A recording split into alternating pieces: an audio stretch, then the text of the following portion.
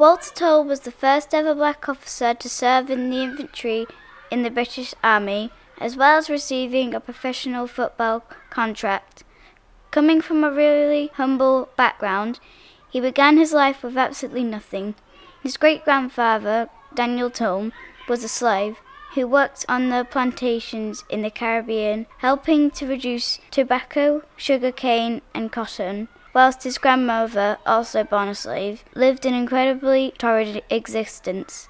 Eventually they became free after the abolition of slavery in 1833 and emigrated to a farm in Folkestone, Kent. It continued to be difficult coming from a large family. When he was 5, his mother sadly died of cancer. In Italy, he was cared for by an aunt, but unfortunately ended up in a children's home. Walter Tull's humble backstory continued because he and his 5 siblings had to move to 9 children's home. In Walter's spare time, he would be playing football for the home. He was picked up as a centre-forward for Clapton. Then he moved to Tottenham Hotspur. His signing-on fee was £10 and a week would cost £4. He was good at cricket as well. In 1914, the war broke out and he joined the Middlesex Regiment, which had a Tull-Footballer battalion. He went to war and was extremely brave. He was gassed, ended up with shell shock, and was promoted 3 times.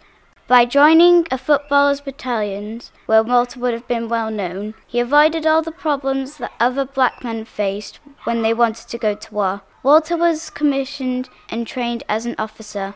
He also was sent on a spy mission and won the Military Cross for bravery. Walter was known for his courage. However, during May 1916, he was sent to a hospital in England to recover from shell shock.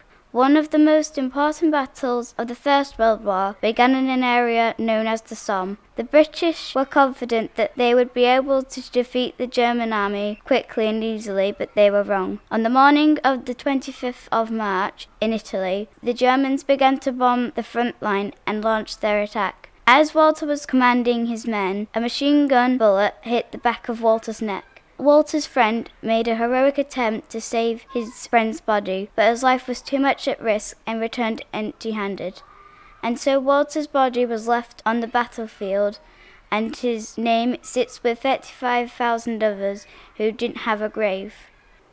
Walter Tull was an important person to learn about because he was famous being the first black infantry officer and a famous footballer. Although he was black and came from a poor background, he was very brave and inspires other people.